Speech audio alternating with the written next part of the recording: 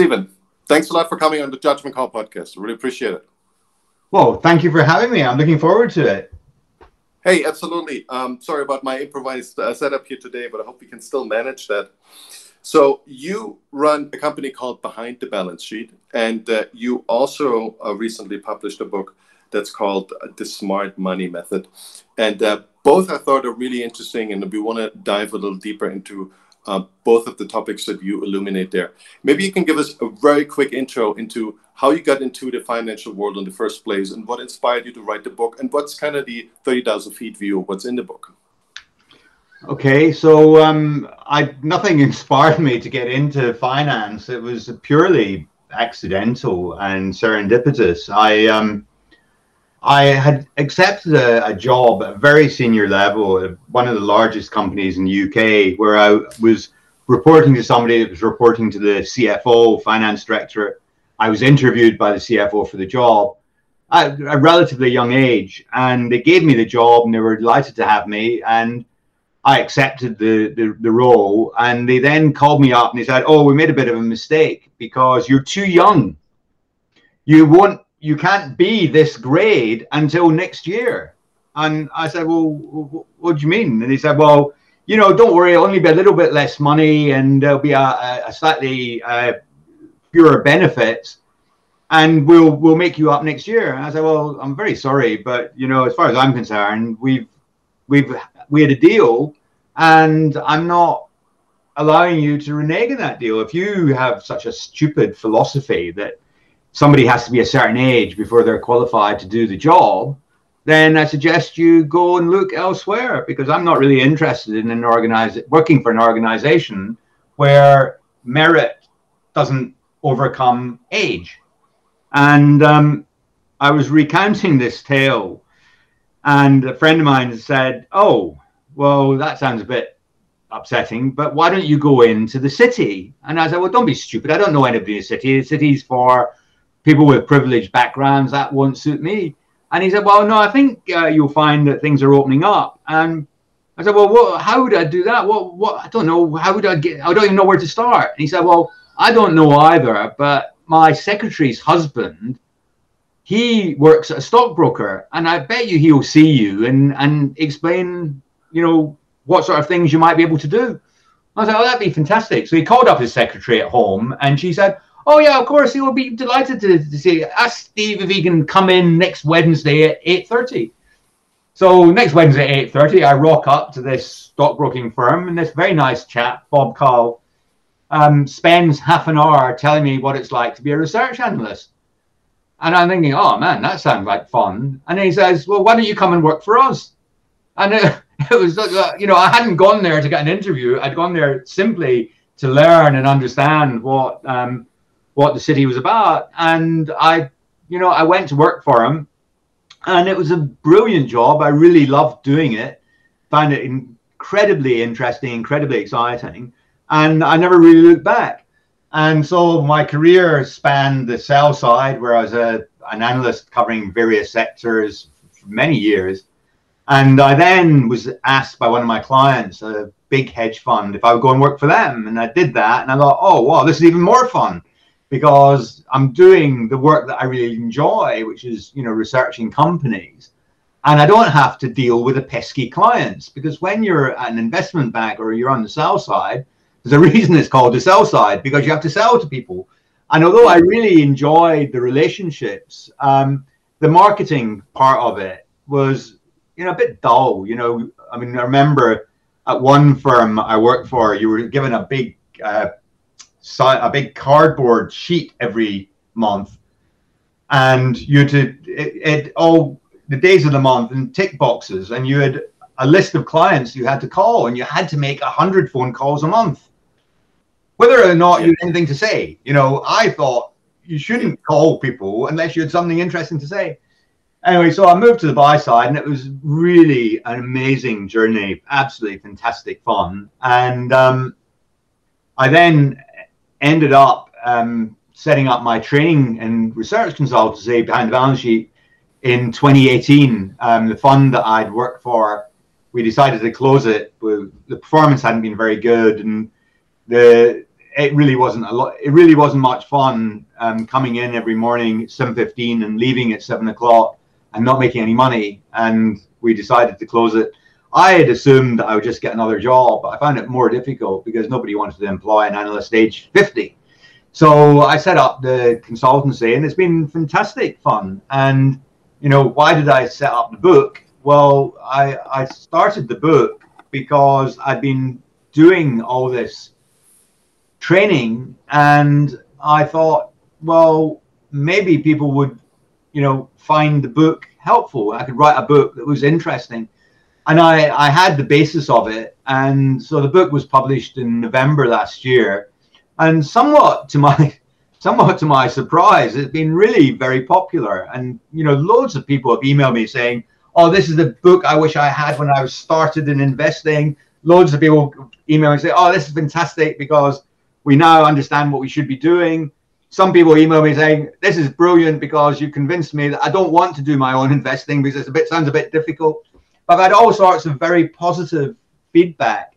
And the book, essentially, it's kind of got some of my actual real life experiences woven through it. But it's really a book about the process I developed as an analyst at very large hedge funds to research companies. And so it's something like a how-to guide, but it's a more practical how-to guide.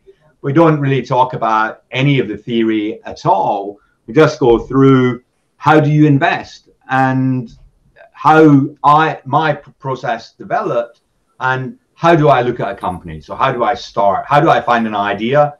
And then once I've found an idea, what do I do with it? How do I examine it? How do I explore it? How do I look at an industry? How do I look at a company? And I then I don't go through in great detail the financials. Obviously I sell training courses which help people how to read a balance sheet and how to understand a set of accounts. And that could be a whole book. I wanted the book to be something that anybody could pick up and that they wouldn't be turned off by it, that they wouldn't be put off because it was all about reading balance sheets. So we cover a bit about the balance sheets. We cover, how to look at management and, also stuff like, how do you think about the macro? We put in, I finished writing it just as COVID started to peak. So probably May, June last year, I finished the book and I thought I really should put a paragraph or a chapter about COVID. It started out as small and then I ended up doing a whole chapter on it, which with the benefit of hindsight, I'm not sure that I should have included that. I think the book would have had a longer validity, a longer shelf life without it, perhaps. But some of the points that I made there, initially, they didn't look that smart because I've been talking quite a lot about the issues in supply chains. Because when COVID happened, I felt that supply chains would get very stretched. And it's interesting, now I hadn't anticipated how long it would take for that to feed through into the system. But obviously there's huge supply chain pressures now. Yeah. I mean, that's a whole other avenue we could talk about. But I love how positive you see your own career over the years and how you combine that part of that's what I love to do. And obviously, we know the financial industry pays really well. And the interesting way you found your way into it, I think that's pretty unique. That's really awesome. I think one point that you're really famous for is being a forensic accountant. So looking into a company and just from their financials and whatever they have in their public reporting to see if this is a company that maybe makes things look a little bit too good to be true, or is probably on the verge of being fraudulent. And we know there's a couple of really active investors who kind of do this all the time. And there was a bunch of cases with Rivian where a lot of people said, well, this is the biggest fraud ever. There's so little technology. There's so much potential opportunity that everyone who is investing into this company basically doesn't want to see what's actually going on. It's empty promises. And the balance sheet is basically, it's all cooked up, and the technology as well. Maybe you can give us a glimpse what are the things that you're looking out for when you do this? How do you determine there's a pattern of fraud or there's a pattern of something fishy going on? It's very kind of you to say that I'm famous. I mean, I don't think I'm famous at all. And the forensic accounting is only sort of one aspect of what I do. And the thing is that I don't believe you can be an effective investor or as effective as you might be without having due regard to the financial statements. Now, obviously, in today's markets, there's a lot of stocks that are making, very large losses that are very highly valued, and people aren't really paying a huge amount of attention to today's profitability. But you do, for a very large number of companies, a very high proportion of the stock market, you do have to understand how the company makes its money, how it generates cash flow. And even for those companies that are loss making today, I mean, you do have to think about how they're going to generate cash at some point in the future. And, I know there's lots of people who invest without even opening the accounts. I mean, a funny story was I was approached by a group of private investors in London to do a course, an in-person course for them. And these are a group of value investors. They invest predominantly in small cap stocks. And I agreed to do the day with them because I had some clients that had paid for a day and I didn't have enough critical mass. And so I put the two groups together and I said, I'm going to go through a particular example, bring a copy of the accounts. Because they normally, when people did this in my office, I would give them copies of the accounts. But these people, being value investors, they were chiseling me on the price. And they didn't want to do it in my office. They wanted to do it in their premises. So I didn't fancy carrying bags of, the accounts are quite long, right? So you got 250 pages of accounts and you got multiple copies. It can be quite heavy to carry with your laptop and everything else. These guys came, two of them came, they didn't bring their accounts, they brought the preliminary release. And these two people were full-time professional investors. And they didn't even know what a set of accounts was, which, you think, I mean, I find this just bizarre. Now, they would argue that they'd been perfectly successful and they'd done well and they didn't need anything more than this. Obviously, if you're in a bull market, and we've been in a bull market for over a decade, you can get away with shortcuts. However, it's my view that no analysis, no proper research can be done in a company. It can't be complete unless you look at the financial statements. And obviously, if you're a professional investor, and the bulk of my business is doing training for professional investors, and every single one of them, they have a fiduciary duty. They can't not look at the accounts. So, the accounts to me are central to an understanding of a business because they're a financial representation of what's happening in that business. And I can go through a balance sheet and I can tell you, if you showed me a balance sheet today, right now, and you didn't tell me the name of the company, I could tell you, with a surprising degree of precision, what sort of business it was, just by looking at the balance sheet, without looking at P&L, without looking at the cash flow. And I think people just underestimate the power of financial statements. They're very much less used than they should be. But aren't they, and you outlined a couple of those ways in publicly, aren't they, and I think this is where I come in.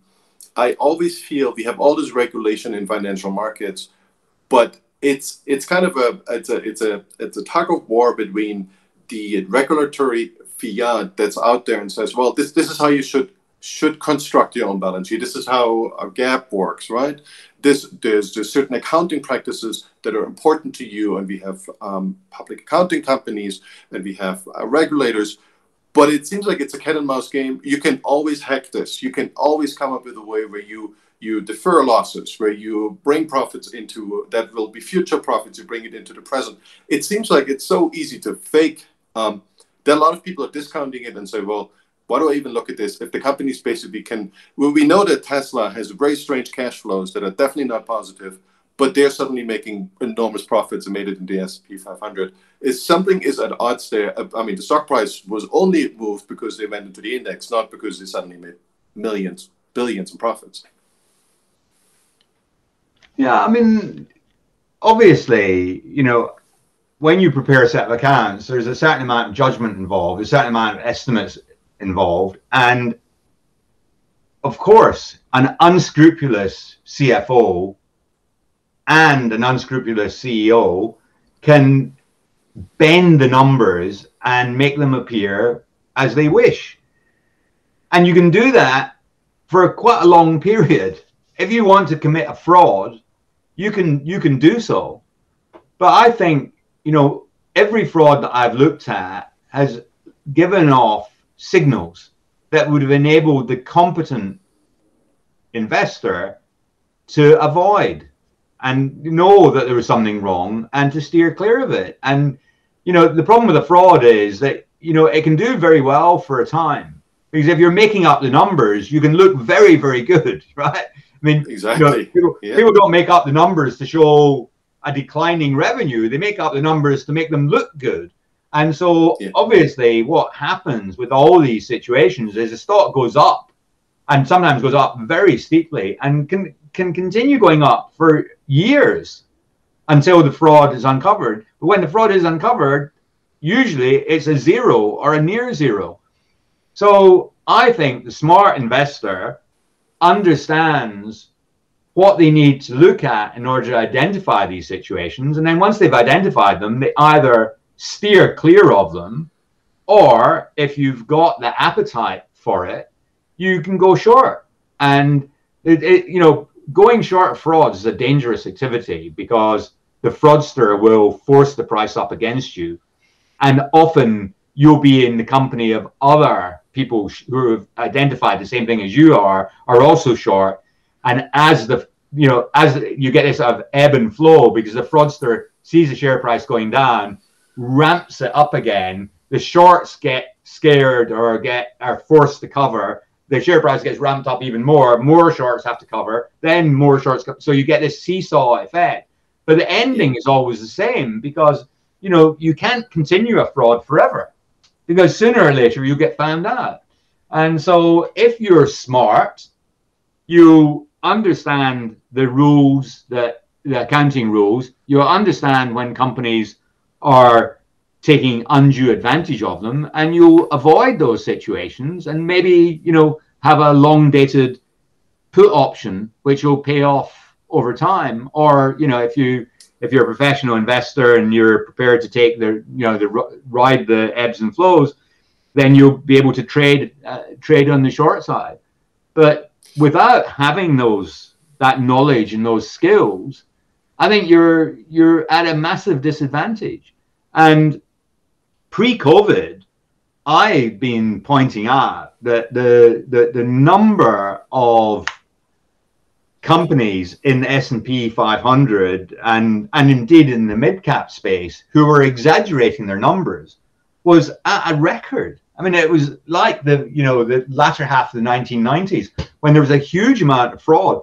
There's a series called NEPA, and the NEPA corporate profit margins after tax. If you plotted them against the S&P 500 in the second half of the 1990s, the S&P 500 still carried on going up, and the NEPA margins started to go down. You had this crocodile jaws, and exactly the same thing happened from in the second half of the 2010s. And the S&P is still going up through the roof, and the NEPA margins going down through the floor. Now, there are certain inconsistencies between these two measures, because obviously the S&P 500 includes a lot of overseas earnings, more so than it did 20 years ago.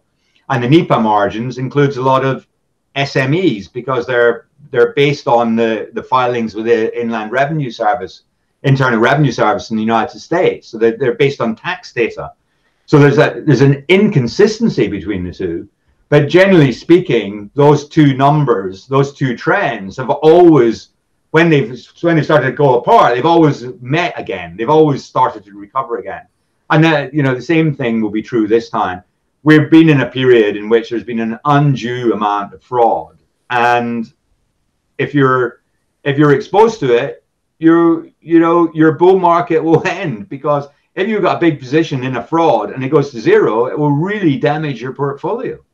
And I think people have been, I think people have been too complacent. Yeah, I'm with you. I'm fully with you. What I'm interested, obviously, in is that where do you see this gray line that someone goes to a fraud from a creative accounting standard, right? So when people ask me about Tesla, what I think about Tesla, I think it's one of the most creative accounting frauds ever. But it's also one of the most forward-looking, most interesting companies I've seen in a long time that also has massive scale effects. That isn't a small player. So I'm really not sure what I should think of Tesla. Is that something I endure and I tolerate because I know this company has that potential in terms of making the world a better place, right? Very utopian, not necessarily making a lot of money. Hopefully that is part of the game, but it's obviously very far out cash flows. But how much should when you see these signs, where does fraud begin, and how much of this would you discount? Where would you say, well, I accept that because there's so much to this company that even if they are fraudulent, maybe it's just the CFO and the CEO has no part in it. Like, do you make that distinction, or do you say, okay, there's 1 ounce of fraud and this thing's going on? Well, I mean, I've never said that Tesla is a fraud. I've criticized. I know. I'm just that's coming from me. Yeah, I mean, I've criticized Tesla's accounting, and certainly there are, a lot of things that are wrong with the way Tesla does its accounting, and it's been able to present the numbers that it wants to present because it's been very inconsistent in the way it approaches various issues, and the Tesla earnings are not really a proper reflection of what a more conservative finance guy would produce. But it's slightly irrelevant, because whether they're making $1 of earnings or $2 of earnings is not what Tesla is about, and it doesn't necessarily make any difference to the share price. But, generally speaking, I mean, if I feel a company is fraudulently representing its earnings, then I will not invest. It doesn't matter how good the story is, because, I believe that if I'm going to put my capital to work, I want to put it to work with people who have a high degree of integrity and honesty. And if they don't have that, I'm slightly nervous. I mean, that's what I say. I mean, I think in the book, I can't recall exactly sometimes as I wrote it, but I talk about investing with billionaires. Family-owned businesses have tended to be a very good place to invest. You run the risk with a family-owned business or founder-led business. You do run the risk that there could be a fraud, because they're much more capable of doing something fraudulent. But that's in a very small minority of cases. And generally speaking, family-led businesses, founder-led businesses tend to do quite well. And if you invest with billionaires, you tend to do even better. And I talk about in the book investing with crooks. So if you have someone who has been to jail and they've come out of jail and they've started a business and the business has been highly successful, many institutional investors feel uncomfortable because they think, if this goes wrong, people are going to point the finger at me and say, how could you not have known, because that guy went to jail? Yeah. And as a consequence, there have been instances where it's been possible to make very, very profitable investments simply because many institutional investors would shy away from the stock until the story became too good to ignore. Once it's become super successful, a much larger company, people go, oh, okay. And you get that sweet spot where nobody wants to touch it. The business is doing really, really well. You can buy it really, really cheaply. And then, when people eventually get on board, you've made a fantastic return. And you haven't taken a huge amount of risk, because at the end of the day, that guy that started off in jail, he's founded the company. All his wealth is in the company. You're exactly in the same position as he is. And I found those that can be a really attractive and very profitable opportunity. But with that exception, if I feel that there's something dishonest about a company, dishonest about management, usually it's better just to stay away. Because even if you think, oh yeah, I could make money in this, I think a big part of investing is being able to sleep at night. And if you don't want to wake up at night wondering about an investment. You want to be able to sleep at night and devote your attention to the next opportunity, or to managing your portfolio or whatever. So I believe that honesty and integrity in the management is a must-have. Yeah. Well, I don't know if you've had the chance, and now we know the result. But if you had a chance the last couple of years to look into Wirecard, and Wirecard was a European business actually based in Germany that seemed to have cornered the market for credit card payments in Europe at the time. It turned out that basically none of their revenue actually existed, so they just swapped revenue between different subsidiaries and different third parties that partially existed, partially didn't exist. And so they did this with a relatively small amount of money. So if I remember correctly, it was worth in market cap $100 billion. They were supposedly having about $1 billion in revenue, a few, maybe 100 million in profits. But the actual cash that has been found so far was way less than this. So it seems like with very small amounts of money, they could create a massive balloon of revenues and then a massive balloon of market cap because the story was so good. That seemed almost too easy to be true. And yes, it was a little opaque, but it wasn't completely difficult to say, whoa, something really strange is going on, because nobody who was a user of this potential merchant service, nobody knew them in the market, right? That was always a big red flag. Nobody really used them, but apparently they made a lot of money. Nobody knew who actually used, which companies, which customers actually used that software.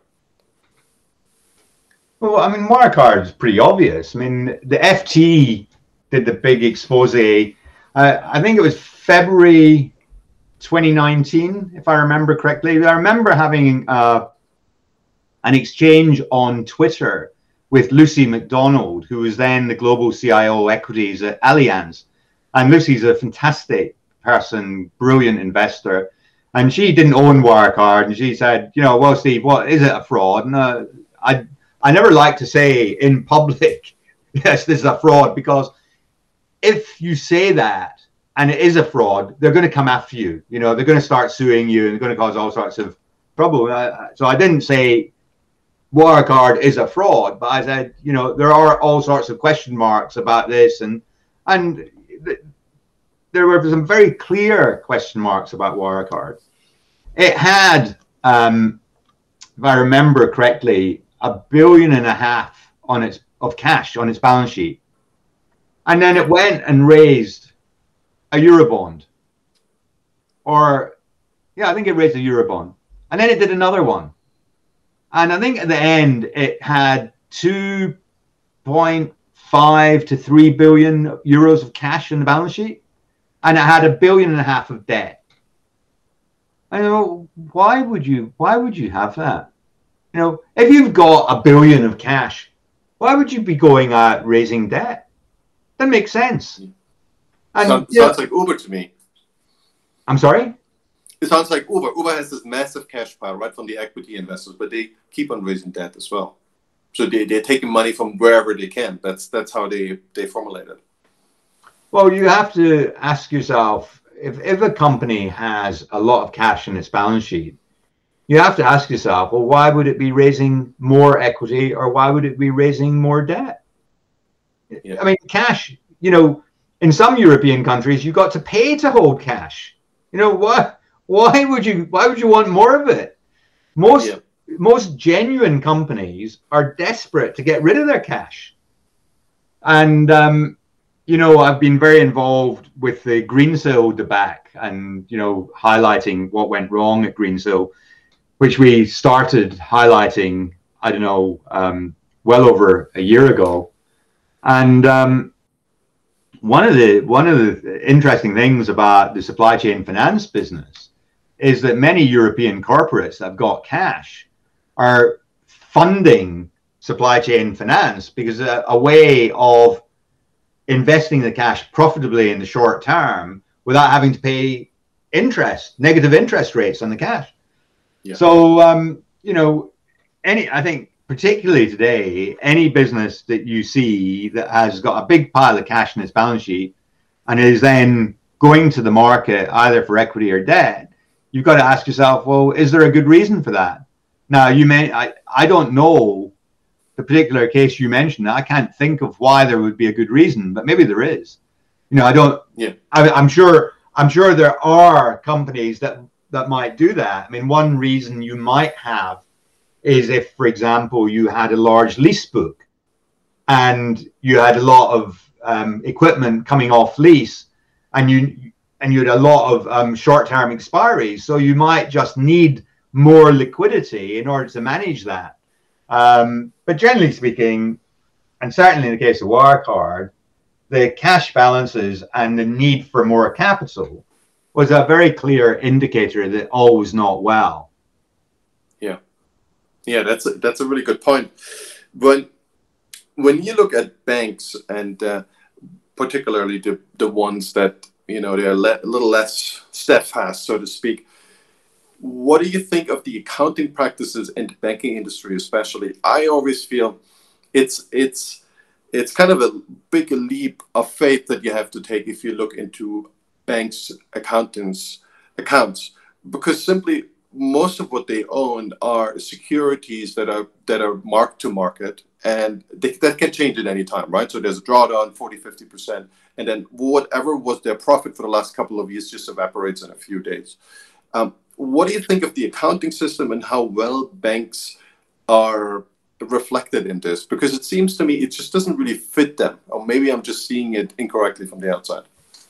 Yeah, before I get on to the banks, I should have just said on Wirecard, what was remarkable about it was that the FT, the big campaign was, I think it was February 2019, but and then BaFin said, oh, the journalists are wrong, but it took until June 2020 for the whole thing to unravel. And this is the remarkable thing about some of these frauds, is that you would imagine that as soon as the FT started asking questions, people started looking, you would imagine the whole thing would implode. You would imagine that stock market investors would run a mile. But no, I mean, it carried on. And it's quite amazing to me how people are prepared to just not ignore all the evidence and still hang on to the slender thread of hope that this was really, something that was going to make them a lot of money. When it comes to banks, I have a sad admission to make. So I worked for the largest financials hedge fund in the world. And I was one of, I don't know how many partners we had, 7, 8. And we had 2 portfolio managers, a banks analyst, an insurance analyst, property analyst, and I did the non-financial stuff. And I used to go out to lunch with my colleagues, and the banks analyst would start talking to the insurance analyst, and they could have been talking Dutch. In actual fact, the banks analyst was Belgian, so he could have been talking Dutch. But they were talking a different language. And from examining up close how some of the best financials investors in the world were looking at banks, I came to the conclusion that banks and insurance companies were for people who were more intelligent than I am. I'm just a simple guy, right? And banks are incredibly complicated. I remember the Sunday Times in the UK was celebrating the 50th anniversary of its business section. And they asked me to do a piece on how accounts have changed in 50 years. And they managed, I said, well, get me a set of 50-year-old accounts because, you know, we need to look at what it looked like. And the only one they could find was the Midland Bank. And the Midland Bank accounts in 1967, I think it was, they were something like 30 pages long. And it was basically just a balance sheet. You know, there was no data at all. And I then got out the successor company, which is HSBC. And the HSBC accounts that year, I think it was 2017, I might be wrong, but the accounts, the main accounts were 520 pages long. They also published 4 subsidiary bank accounts, each of which was 200 or 300 pages long. Yeah. Just to go through the accounts would have been several man-months of work, you know, because they're you know, the detail in these things, it is an extremely difficult thing to do. I work with a guy called Mark Rubenstein, who publishes a great newsletter called Net Interest. And Mark, like me, worked at a hedge fund. He ran the Lansdowne Global Financials Fund, which was then the number 2 financials fund in the world. And he knows banks inside out and backwards. And if I ever have to do any work in a bank, I go to Mark, because the point you make is a more general one. And this whole thing of having very complex accounts, lots of mark-to-market accounting, lots of weird, spurious investments, that is not a characteristic that's exclusive to the banks. You know, if you opened the accounts of any of the Chinese tech companies, you would see a very, very similar pattern. And they're similarly very opaque because you don't know how those investments have been valued. You don't know whether they're being valued on the basis of an open market transaction or a related party transaction. You don't know who's valued them. You don't know whether the basis of valuation is accurate. And I think, you know, many of these companies are carrying investments in their balance sheet where the auditor probably doesn't know what they're worth. If anything, you know, I suspect the CFO of the company would struggle to, you know, value the businesses precisely. And that's, you know, there's an inherent danger in that. The more complex things become, the more opportunity there is for obfuscation, if not fraud. And the more complicated it is, the less chance you have of getting an information edge without doing a huge amount of work. And people don't want to do that. People don't want to invest that amount of time, you know. So if I mean, it's highly unlikely that anybody would make me the CFO of a public company, but if I were, and if I wanted to cheat, what I would do is I'd make it super complicated, because I know once it gets above a certain level of complexity, people just shrug their shoulders and they give up. Yeah. Well, yeah, eventually you got to run out of cash, right? This is kind of this pyramid we're building, right? So we create transactions between different affiliated third parties. We create these valuations that are not mark to market, as you say. It could be a subsidiary that was just moved around different other subsidiaries, and that's how we got to the market price. There is, in the end, I mean, the cash needs to run out, and currently we are in this phase. And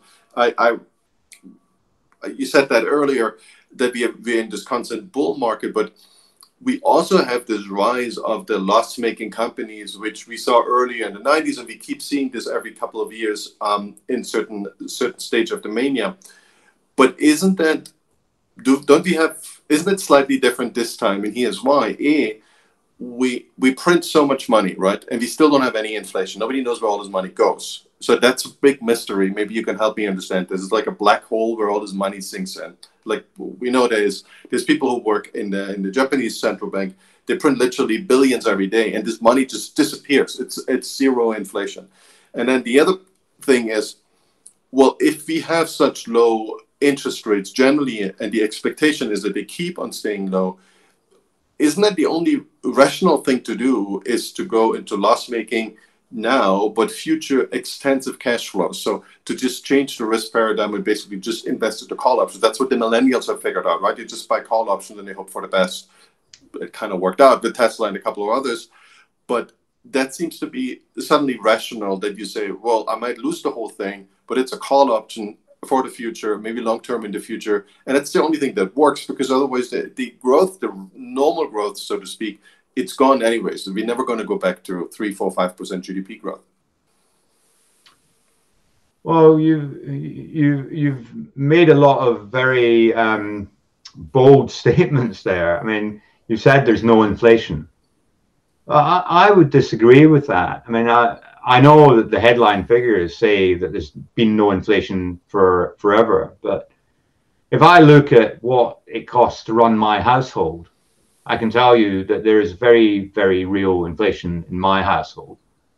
But Stephen, I think we printed 60%, including electronic dollars, 60% of all dollars ever printed in the last 18 months. And we don't have 60% inflation. We have maybe 10% or 6% or whatever the number really is. Yeah, but I mean, we don't have it today. You know, you should never underestimate the time lags in the system. You know, Economic systems are very complicated, and the things take a lot of time to work through. And there is this argument about, you know, is this current burst of inflation transitory, or is inflation endemic and here to stay? I think quite a lot of economic commentators have said that we are in a new inflationary environment. I listened to the podcast, I'm trying to remember which one, I think it was Macro Voices, and they had David Rosenberg on. And David Rosenberg, I've got a huge amount of time and respect for. He helped me a lot in 2008 because he was very bearish. He helped me understand the housing market and so on in America. And I have respect for him, and I thought he did a very good job a very persuasive job of explaining why there wouldn't be inflation this time around, because under Trump you had 3% unemployment and you had no inflation then. So why should we have inflation now?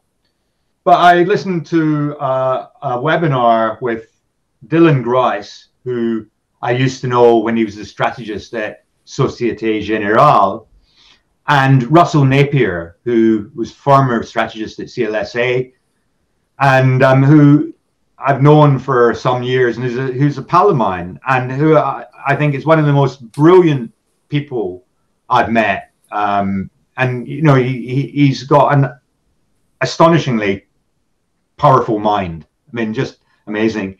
And he last year said, you know, I've come to the conclusion that disinflation is coming to an end and we're going to enter an inflationary period. And he's got some quite extreme views on the consequences of that. I mean, I just look at this very simply. We have, I thought, when post the global financial crisis, I thought they'd injected enough money to create some inflation. And I was slightly surprised that they didn't manage to. But you know, we've done that in spades again, on top of, you know, money being thrown on top of money, and in even ever higher quantities. It seems slightly impossible to me that we won't get any inflation. And obviously we've got a period right now where we've got rising energy prices, and whenever you've had inflation, it's usually been accompanied by higher energy prices. Energy feeds into everything. And so we've got higher energy prices. We've got loads of businesses that are struggling to produce supply. And what are they doing? They're putting up price. And we've had an era in which the rewards have accrued to the capital owners. And Labour has had a really pretty bad time. And I suspect that Labour will seek to have a better time. Obviously, in the 1970s, you had powerful unions, and they were better able to represent Labour and have this cost push inflation, Labour-led inflation. And we're not in a period today in which that's as straightforward. particularly when you've got the rise of the gig economy, particularly when you've got globalization, and you can send stuff to India or Vietnam. I outsource some of my work, some of the subcontracted work to India. I subcontract some stuff. I had some stuff this morning from Vietnam. I've got a guy in Vietnam who does drawings for me, because it's a lot cheaper than doing it in London, central London, obviously. So those will continue to be a cap on the rate of labor inflation. But guess what? Globalization has been around for a long time. And the people in Vietnam probably want a bit more money. And everywhere, synchronously, is recovering from the pandemic. And we have got inflation today. And I interviewed Mario Gabelli for Real Vision 2 or 3 weeks ago. And I was interested to do this because Mario is 79. And he's one of the very few investors who have lived through the era of inflation in the 1970s in markets. There are people who have been who are around then and remember it as a child, but there are relatively few people that actually were investing then. And I was keen to understand from him, what it was like working in the stock market when inflation was very high. He was slightly reticent on that, but he made this amazing comment. He said, inflation's a bit like toothpaste. Once it gets out the tube, it's very hard to get it back in.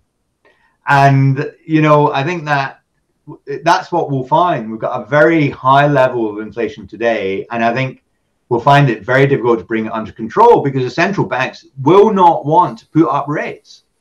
And if you don't put up rates, that inflation will carry on because it's rate increases that historically have been the cure for inflation. And that, I think, is why in inflationary environments, equities have suffered massive deratings. And it's quite possible this time round that the inflation will actually not impact equities so badly. Russell Napier's view is that it'll be even worse than before. And I think that's a possibility, and albeit quite an extreme view. There's a possibility that we'll see deratings in the expectation of higher rates. But if they're slow to go up rates, they may be slow to bring inflation under control, which may make people even more worried about future rates. It's a very, very uncertain picture. I don't have a very strong view on how it will pan out, but I do believe that we'll be seeing higher inflation than we have formerly. And I should just say on this that the official figures, I don't really understand how they compile the official figures. But when I look at my big buckets of spending, I suffer and have for the last 10 years suffered very high levels of inflation. Because what do I spend money on? I spend money on my children's education. That's been going up. That has not been a deflationary environment. I can promise you, if you're trying to educate your kids in central London, it costs a lot more than it did 10 years ago. What else do I spend money on? Medical insurance. My medical insurance is a multiple. Obviously, I'm older, and my children are older, and my wife is older. So obviously, that all affects the premium. But I'm sure, like for like, the premium have gone up a lot. Yes, Stephen, I see where you're coming from. I fully see where you're coming from, and you're absolutely correct. I feel I'm more on the David Rosenberg side, and I see it like if you leave this macro view for a second and zoom in, what I see, and right now here in Kenya, what I see is that prices for anything in Kenya have come down. You say, well, this is COVID, everything's a little down, and the tourist economy is down. But it's also food, because suddenly there's all these delivery apps here, not just Uber Eats. And you could get anything delivered for 50 cents. It comes from the other end of the town, and it's still being delivered. And it seems so incredibly efficient. And an economy, and Kenya is always a little ahead, but it wasn't exactly an efficient delivery economy that existed 2 years ago. Now, and some restaurants were great, others were crappy, but it was generally expensive. I always think of Kenya as an expensive place. Now I feel like it's the opposite. It's not like Southeast Asia, but it's moved so much in 2 years with tons.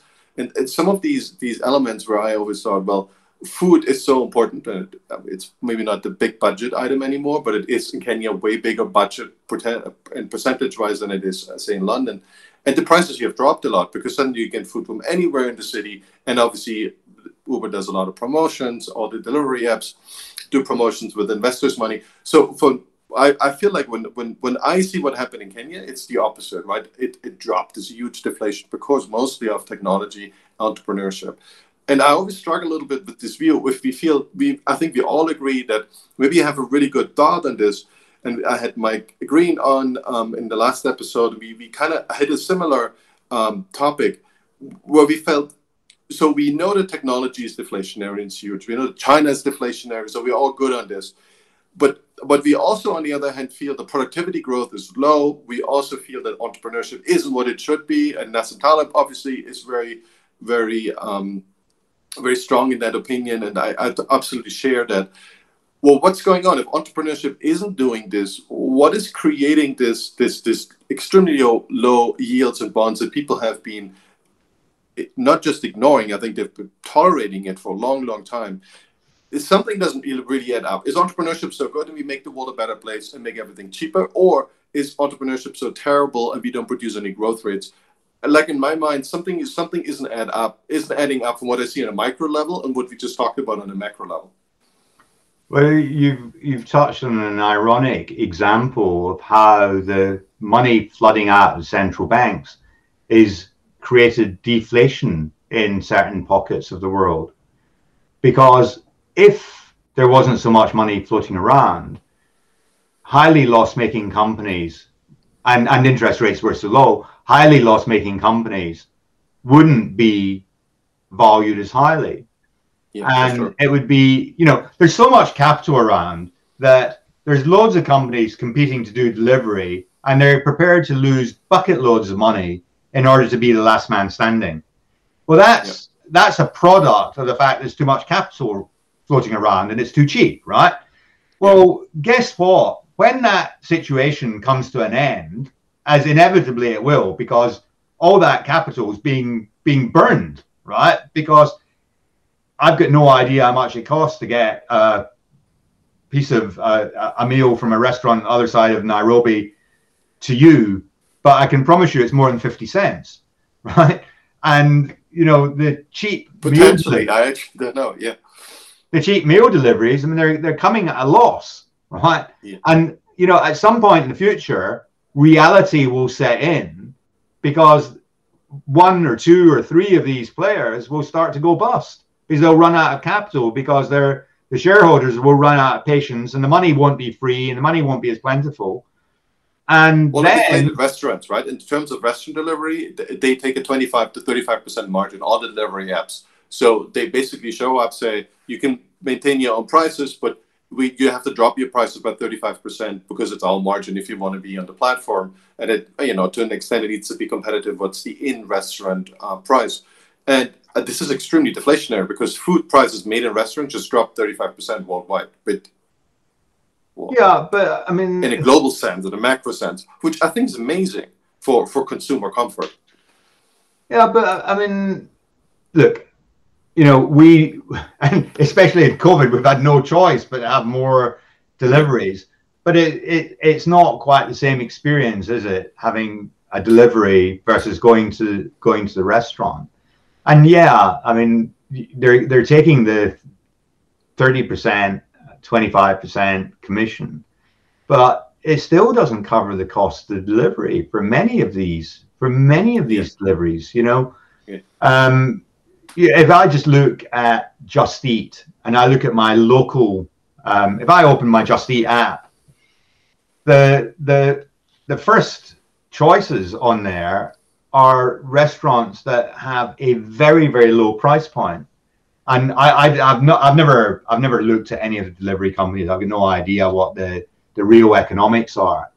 But I would question whether the current pricing and the current volumes are sustainable, because it seems to me that there's a lot of Just Eat deliveries or Uber Eats or whichever delivery company you want, where they're delivering a $10 meal or a $20 meal, and they've got to pay the rider, they've got to pay for the petrol, they've got to pay for the software, they've got to pay for the infrastructure, and that doesn't make sense, right? It just doesn't make economic sense to me. I mean, it may be that we'll find out that I'm wrong and that they can somehow manage to scrape together a living, but I'm firmly of the view that there's been a flood of money creating a flood of capacity, which is creating a price war amongst the participants. And when the flood of money goes away, the flood of capacity will diminish over time and the cost will go up. And what you have today is likely an artificial construct because there's too much competition. And when things settle down, the cost of this will go up to you, because it must do. I mean, some of these services, they use the restaurant's own delivery people. So all it is a platform. And from the perspective of the restaurant, they're very happy to get this incremental custom because it keeps their kitchen busier, and they still can offer seats in the restaurant. So it's very good economics. But when the restaurant own delivery guy comes to my house and says, here's your delivery, isn't he going to say, well, why don't you order direct next time and we'll throw in a free milkshake or a free dessert? Because why should they give away the economics? And I think that's a big issue to my mind. It's an interesting area. It's one that I would like to spend a bit more time on, because it's one that I don't fully understand today, and I would like to understand a bit better. So probably you should never talk about something you don't understand, and you should probably never talk in public about the theories that you're still working on and formulating and trying to. I do this all the time. I think it's part of this mind building that we do on the internet, and I think this is what YouTube is all about. Is that it's all unfinished business. And yes, there's negatives to this, and there's way more chatter than it maybe should be, and there's not enough facts sometimes. But I think it really helps me understand how other people think, even if their finished opinion might not be relevant yet, right? It's not fully formed. And I actually was just in your boat and felt this delivery business is going to be the graveyard of many, many companies, and all these billions are gone. And I recently changed my opinion. I felt like the last 12 months, and obviously COVID, it was a big boost for them. Something happened there, and people are suddenly. I feel these businesses are great, and I'm late with that, because venture capital investors thought that a long time ago, right? And some of the public investors too. But well, who knows? Maybe they're still going to die. Who cares? I wish I had some of those answers. I don't. Anyways,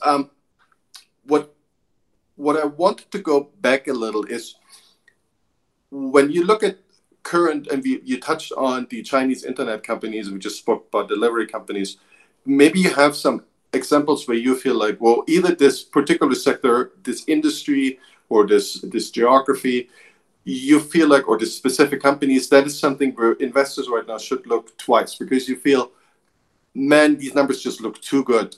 You better, if you go long and want to invest in a company, you better look twice right now. Where would these companies or these groups, classes of companies be? Well, Torsten, I produced a report, a forensic accounting analysis of the 5 largest Chinese tech companies last summer, and if people are interested, they can go to my website, behindthebalancesheet.com, and it's on sale there for, I think we've reduced the price. It was $5,000. I think we're now charging £3,000 or £3,500 for it. And we've done a comprehensive review of what's going on in these businesses. And I think my clients that have paid good money for that report wouldn't thank me for, issuing the findings publicly on air. But I mean, one of the issues I think that people need to think about quite carefully is if you look at those 5 companies over the last 6 years, they have invested something like 5 vision funds, or a vision fund each, if you like, into It's the tech 100 sector. billion, right? A vision Yeah. fund is So 100 billion. so collectively, they've invested nearly $500 billion in venture capital, tech. There's the Tencent investment in Tesla. Some of it has been outside China, but they're predominantly within China. And clearly, the Vision Fund itself has had a significant influence in the valuations of the tech sector, and early stage tech investing. Of course, yeah. If you do 5 of them and concentrate it in a single country, there's no way that you haven't influenced the price. And there's a circularity to the arguments here, because these companies are saying that their investments are worth this price. And of course, many of these investments now come to the Chinese stock market and are still highly valued. But the whole chain is being supported by a huge push of capital into it by these corporations. And I ask myself, well, what would these businesses be worth without that? Now, you might argue that that capital was needed in order to create some of these new businesses. But I don't know if you remember seeing pictures of the mountains of bicycles. You remember that? So all those bike apps, and in Shanghai they had mountains of bicycles that were just bulldozed and put in a tip. Yeah. And they that ended up in the rivers, right? In tons of rivers in China, and I saw it in Thailand. There was one of those really cheap bike sharing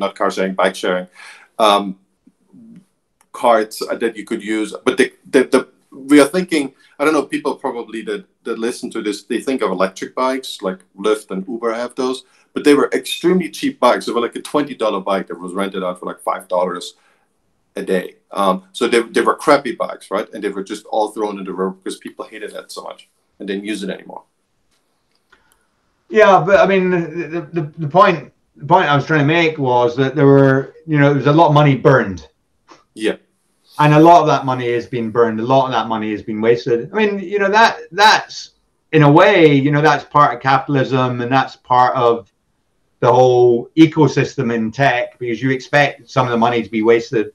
But I think we'll look back on this period with a mixture of admiration and trepidation. You think, well, why did nobody say that these businesses were not worth what they were changing hands at? Yeah, it's often, I think this is a really tough question. There is, and you said that earlier, you can't call them a fraud, because once you do, you make yourself liable to lawsuits, or at least potentially. So there's a lot of voices that raise a concern. We saw this with FT. But when is that moment, right? When is the catalyst actually ready? When do these voices actually create a feedback effect that the bubble bursts? And that's so extremely difficult to forecast. And I think the voices are there, but they're being ignored. And I remember that from '98. I mean, there were tons of people who said, "Well, this is unsustainable. This is not gonna create any long-term effect on these valuations." And something good came out of the bubble, right? But it was different than what we expected, and definitely the bubble burst. But I don't know. I talked about that with Mike. It's not very helpful to just stand on the sidelines and say, "Well, it's a bubble." It might go on for the next 20 years, right? Longer than we have lifetime left. Well, I mean, I wouldn't say that the whole stock market's in a bubble, but I think there's certainly pockets of the stock market which are so. And if you look at Nikola, I mean, I remember saying to somebody, Nikola had been valued at 20 billion, and then there was all the hoo-ha about they'd faked the videos and all of that, and the share price fell, and it was only valued at 8 billion. And I said, well, 8 billion. I mean, what 8 billion for what? because it seemed to me like a big, 8 billion was a big valuation for what it represented. I think there's a lot of areas like that where the valuations just look crazy to me. I mean, there's a UK company, I better not say its name, but I can remember visiting the company, probably 15, I don't remember exactly, 10, 15 years ago. And they do fuel cells. And they had this brilliant idea for fuel cells. And we're 10, 15 years further on. And they haven't got a working product. They've burned, millions of pounds. But they're now valued at 10, 20, 30, I've forgotten how much, but 20 times what they were valued at when I looked at them. And I looked at them and I thought, it's too risky. So we're all this time further on. They burned all this additional cash. They aren't I suppose they're further forward technically, but they don't have a working product that people are buying. They're still an early stage company, and they're valued at 20 times what they were valued at when I wouldn't put my money in. And I just think, well, I don't know the details about that business today. But I know for sure that share price is going to fall by 90%. It's obvious, right? Yeah. And I think there's lots of pockets of bubbles in markets today. But you end of a bull market, you always have some bubbles, right? Yeah. Well, that is a great way to close this podcast. I know your time is very valuable, Stephen. Thanks for joining us. That was awesome. Thanks for sharing your insights. Well, Torsten, thanks for having me. Before I go, just a plug for my book, The Smart Money Method, How to Invest Like a Hedge Fund Pro. If you want to find me, I'm on Twitter @Steve Clapham. And my website is behindthebalancesheet.com, where we've got a load of useful material. If you sign up for our newsletter, we've got tons of free training content. And of course, we sell investing courses, and these courses are really, really helpful. If you're looking to improve your investing skills, you're a private investor, you want to do something more than read a book, have a look at our website, behindthebalancesheet.com. Torsten, thank you so much for having me. It's been a great fun. Stephen, it's been awesome. And we're going to put all these links into the episode notes, so people can just click on those. Magic. Thank you. All right, Stephen, take it easy. Talk soon.